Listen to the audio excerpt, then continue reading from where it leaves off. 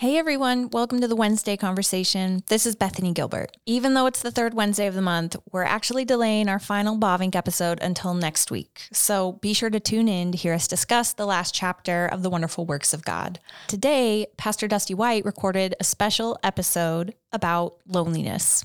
Enjoy. Hey everybody, welcome to another episode of the Wednesday conversation. I'm Dusty White, and I'm here by myself.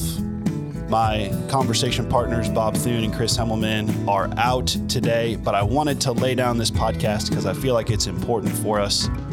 And today, I'm talking about how the gospel of Jesus Christ connects to the questions and issues of everyday life, and particularly, I'm talking to you about loneliness, the solitude of the saints. This is a topic that I've been pondering for a little over a year and just kind of curating my thoughts and reading different resources. So today, you're getting that. You're getting me alone talking about loneliness, which is ironic. And I've gathered my thoughts from resources like Chip Dodd, Ronald Rolheiser, and then most recently, which I'll be speaking about the most, Miles Wernz, who wrote a great article in Comment Magazine in February called The Solitude of the Saints. So, first of all, let me tell you the story. About a month ago, I took a day of solitude. Actually, I took 2 days of solitude. I tend to take a day of solitude about every 6 weeks in my calendar throughout the year.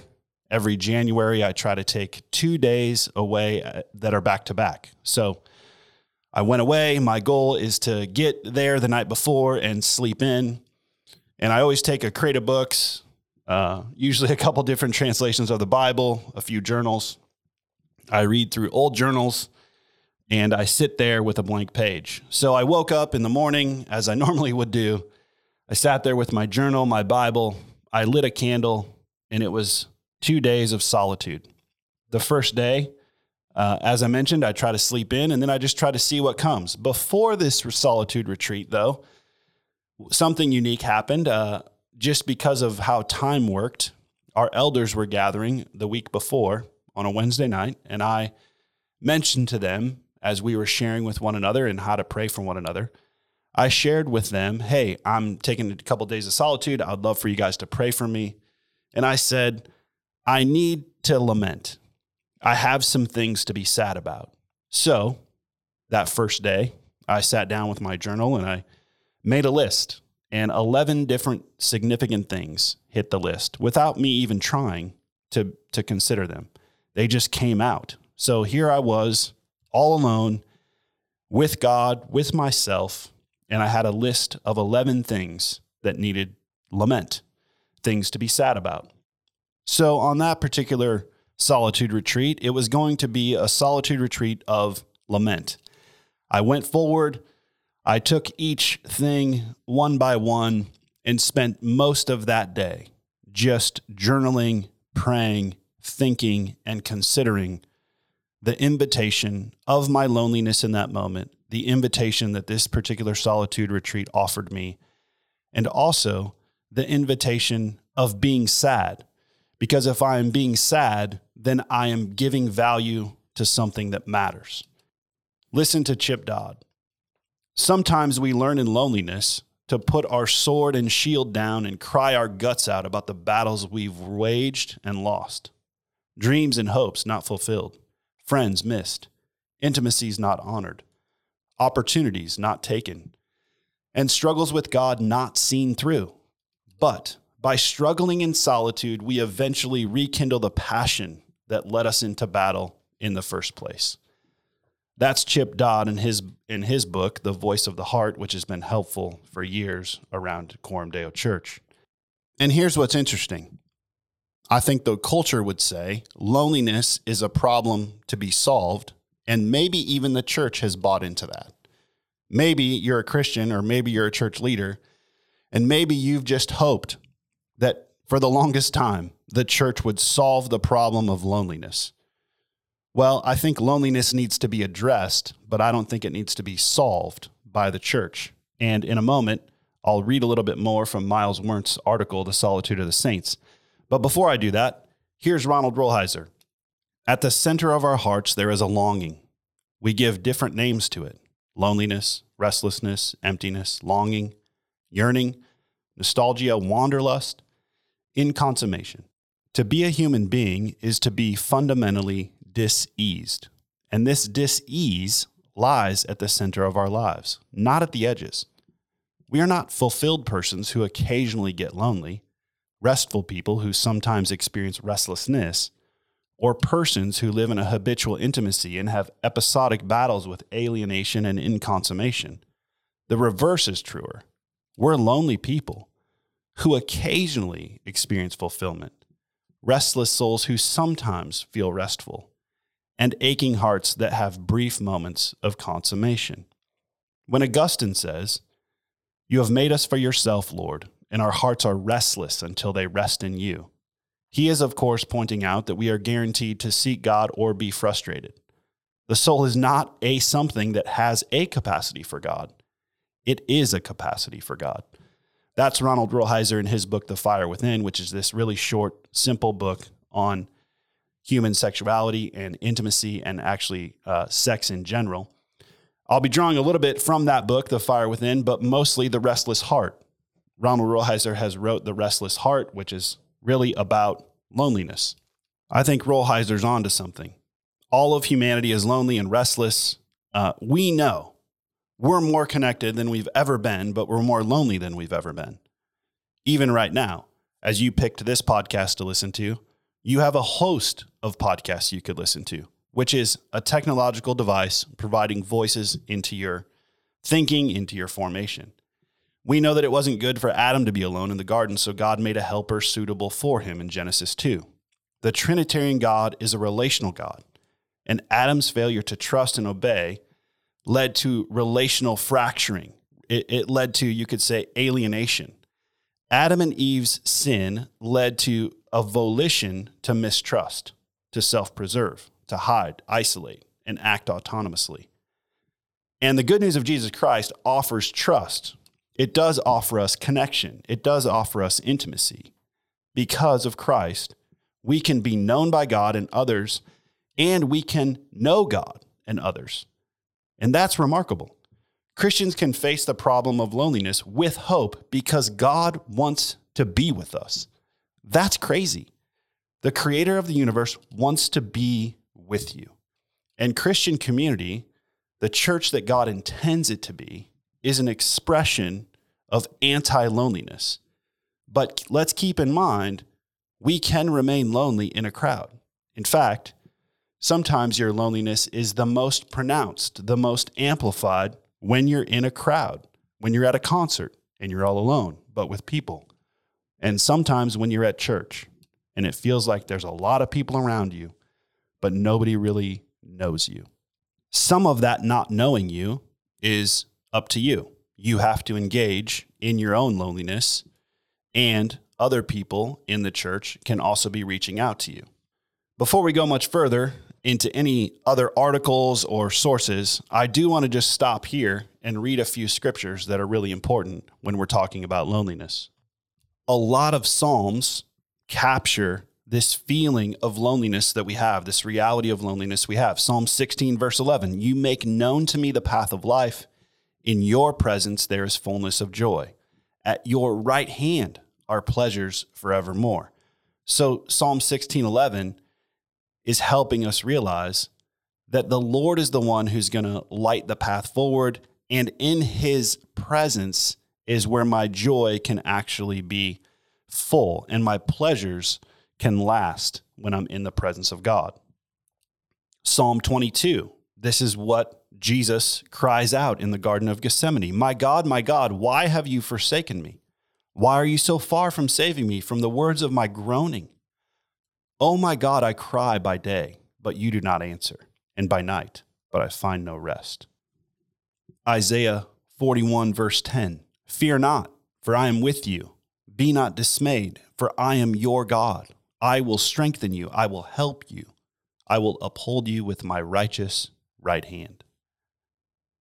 So, Isaiah 41 is reminding us that we are held in his arms if we are indeed followers of Christ.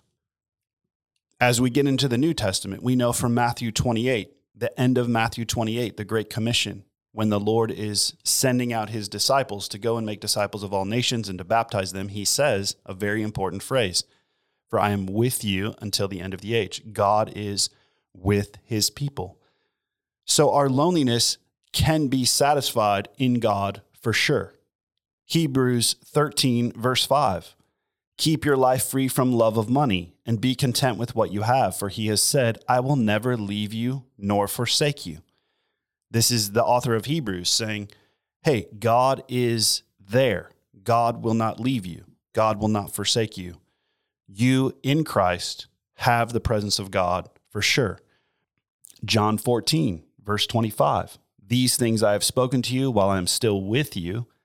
But the Helper, the Holy Spirit, whom the Father will send in my name, he will teach you all things and bring to your remembrance all that I have said to you. Peace I leave with you. My peace I give to you. Not as the world gives, do I give to you.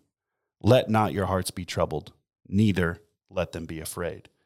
John 14 reminds the Christian that the Spirit is with him. The Spirit is with us, and peace has been left to us from Christ. He gives us peace because he sends the Spirit. The person and work of the Holy Spirit and the peace of Christ is the remedy to our lonely and longing souls. All right, so we all feel a sense of loneliness, and we know that the scriptures give us the presence of God and the promises that God is always going to be with the Christian. But what is loneliness? Like, what would you define it as? Well, according to Dodd, God gave us loneliness so that we would seek out relationship. Dodd writes this: "Loneliness is a feeling and reality that speaks to our deep hunger to belong and to be known. Loneliness is the gift that speaks to how much is right with us while also pointing to how much has gone wrong. Because of loneliness," he goes on, "we inescapably desire relationship with ourselves, others, and God. Loneliness points to how often we distance ourselves from all three of those relationships." So that's what Dodd would say. Here's what Rolheiser says: "Loneliness is an experiential reality." He writes, "Like other experiential realities, such as joy, sorrow, and freedom, it affects not just our intellects, but our emotions and even our bodies. It is first and foremost an experience of our whole person. It's a little bit more than a dark feeling of alienation, exclusion, rejection," he goes on. And then, using Miles Wernt's article, which will be in the show notes, "The Solitude of the Saints" from February in Comment Magazine, this is a brilliant article. It's super helpful. It is saying, as I've even interacted with some friends on it, on this particular article, as they've read it, they've said, this article right here captures what I've been trying to say, but can't say it. He says, loneliness's definition is very contested. At minimum, it refers to emotional feelings of disconnection from others, but beyond this, the roots of the experience run deep and wide. Overall, he says, it's a complex feeling of being out of joint with others. Sometimes it can move towards despair, and he references Psalm 88. We would say despair is probably the deepest, darkest spot of loneliness. Werntz' article is helpful, and I want to read a few things from it as way of making sense of loneliness.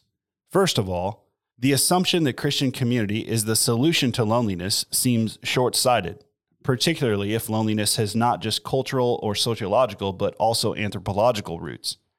What if loneliness is simply a condition of being human, whether Christian or otherwise? The reason I like that is because that seems to jive with what Rolheiser has been saying, which I read at the very beginning, where he was basically saying, hey, we're not fulfilled people who occasionally get lonely, restful people who sometimes experience a sense of restlessness. Instead, the opposite is actually true. We're lonely people that sometimes experience a type of contentment. He goes on to say, Werntz goes on to say that we live in a lonely age is, for the Christian, another way of saying that we live in the world. We live in a world created in grace, but afflicted by sin, and so any account we offer of how human social life operates must account for both the grace of God and the burden of sin. But let us not lay the problem of loneliness at the feet of sin too quickly. He's saying, hey, maybe it's not a sinful problem.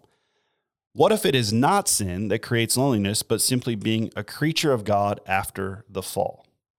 What's helpful for me as a pastor with this article is not because it helps me build a case that the church is going to let you down, because sometimes it will.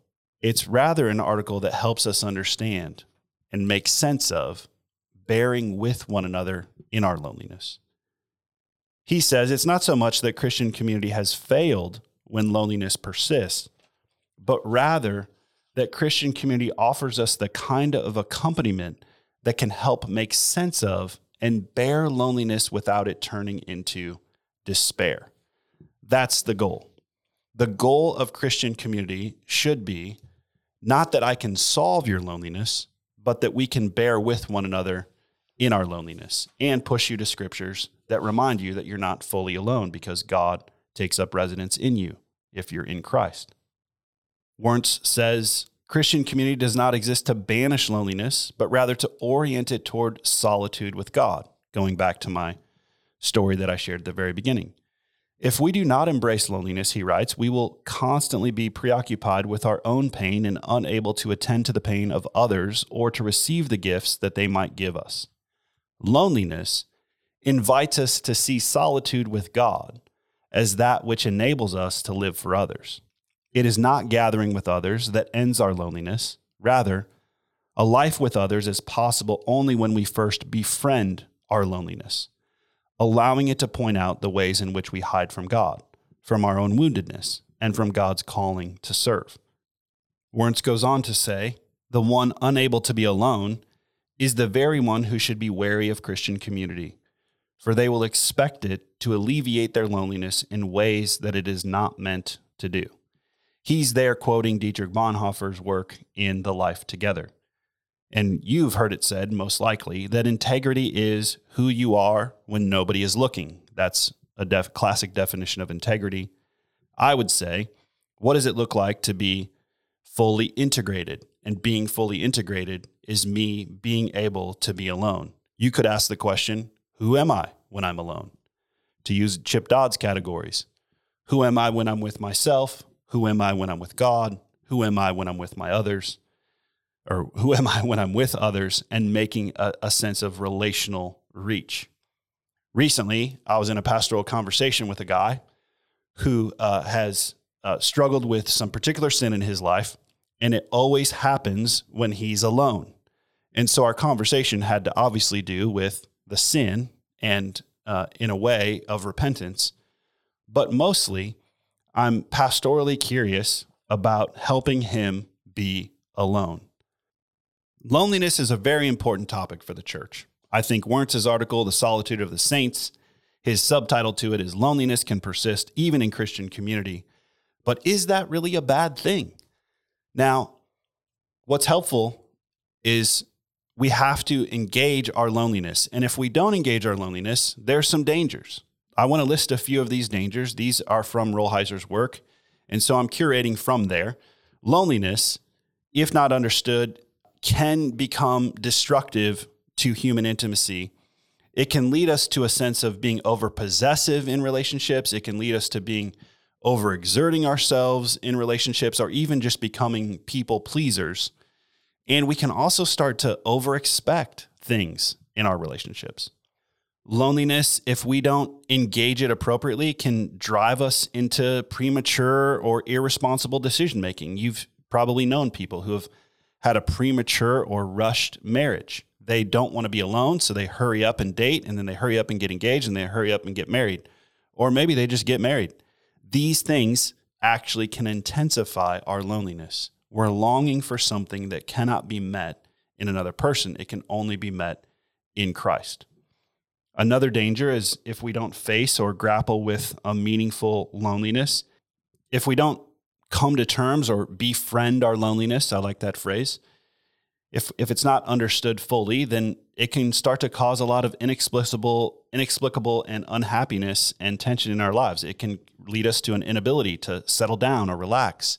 It can lead us to perpetual worry or self-doubt or wondering. We can become love-starved. We can become paranoid. We can become oversexed because we're reaching for something with our bodies that can't ultimately be fulfilled.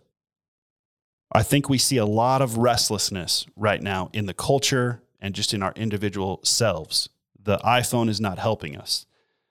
I think loneliness, if not understood, can be the cause of a lot of unhappiness, a lot of tension. If we don't befriend our loneliness, we'll never settle down. We're never going to relax again. We have to befriend our loneliness so that it alleviates our worry and self-doubt. We have to cast those anxieties upon the Lord because he cares for us. Our wondering can become starvation.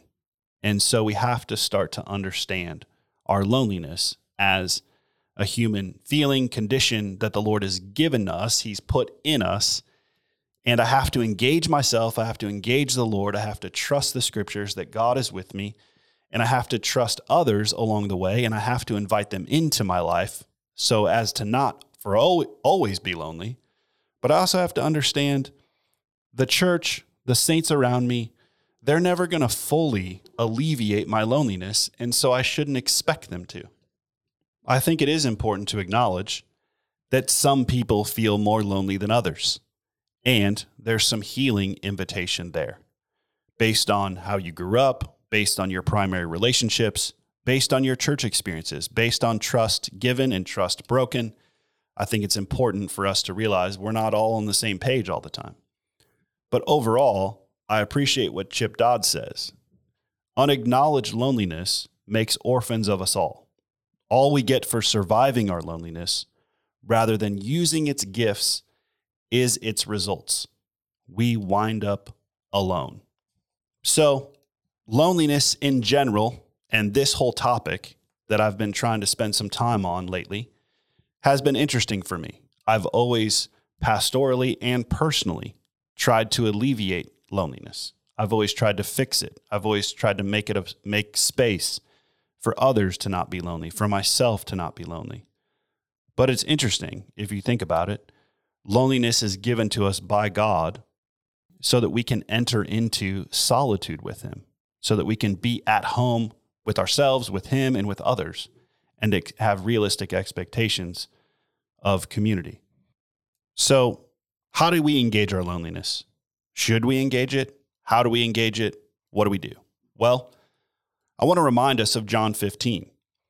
In John 15, the word abide is in there 11 times. Abide in me and I in you, as the branch cannot bear fruit by itself unless it abides in the vine. Neither can you unless you abide in me. I am the vine, you are the branches. Whoever abides in me and I in him, he it is that bears much fruit, for apart from me you can do nothing. If anyone does not abide in me, he's thrown away like a branch and withers, and the branches are gathered, thrown into the fire and burned. If you abide in me and my words abide in you, ask whatever you wish and it will be done for you. Later on, verse 9, abide in my love. Verse 10, abide in my love. Abide in his love. So, one of the solutions to loneliness is our own agency. It's our own volition. To engage our loneliness, to befriend our loneliness, we should do so in a John 15 kind of way. The Gospel of John 15 is encouraging Christians to abide. And abiding is assuming agency. Abiding is active. It's not passive. Abiding is willed. And so we have to engage our own volition. We have to engage our own agency with things like John 15. This is something I must do. It's something you must do. It's not something the church has to do or even can do for you. Each Christian has to engage by abiding. So should the church be a spot of anti-loneliness? I would say pastorally, I have a burden to say yes. Absolutely. It should be a place where loneliness can be befriended, but also alleviated. To a certain degree, it should be a place where it's alleviated. When believers are coming together, which the scriptures are always calling us to, and they should be in the habit of doing that, as they're together, some of your loneliness is falling off. But Miles Wernitz's article is helpful.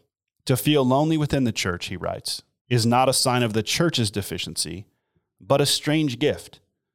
Loneliness tells us that the community exists not for itself, but for God.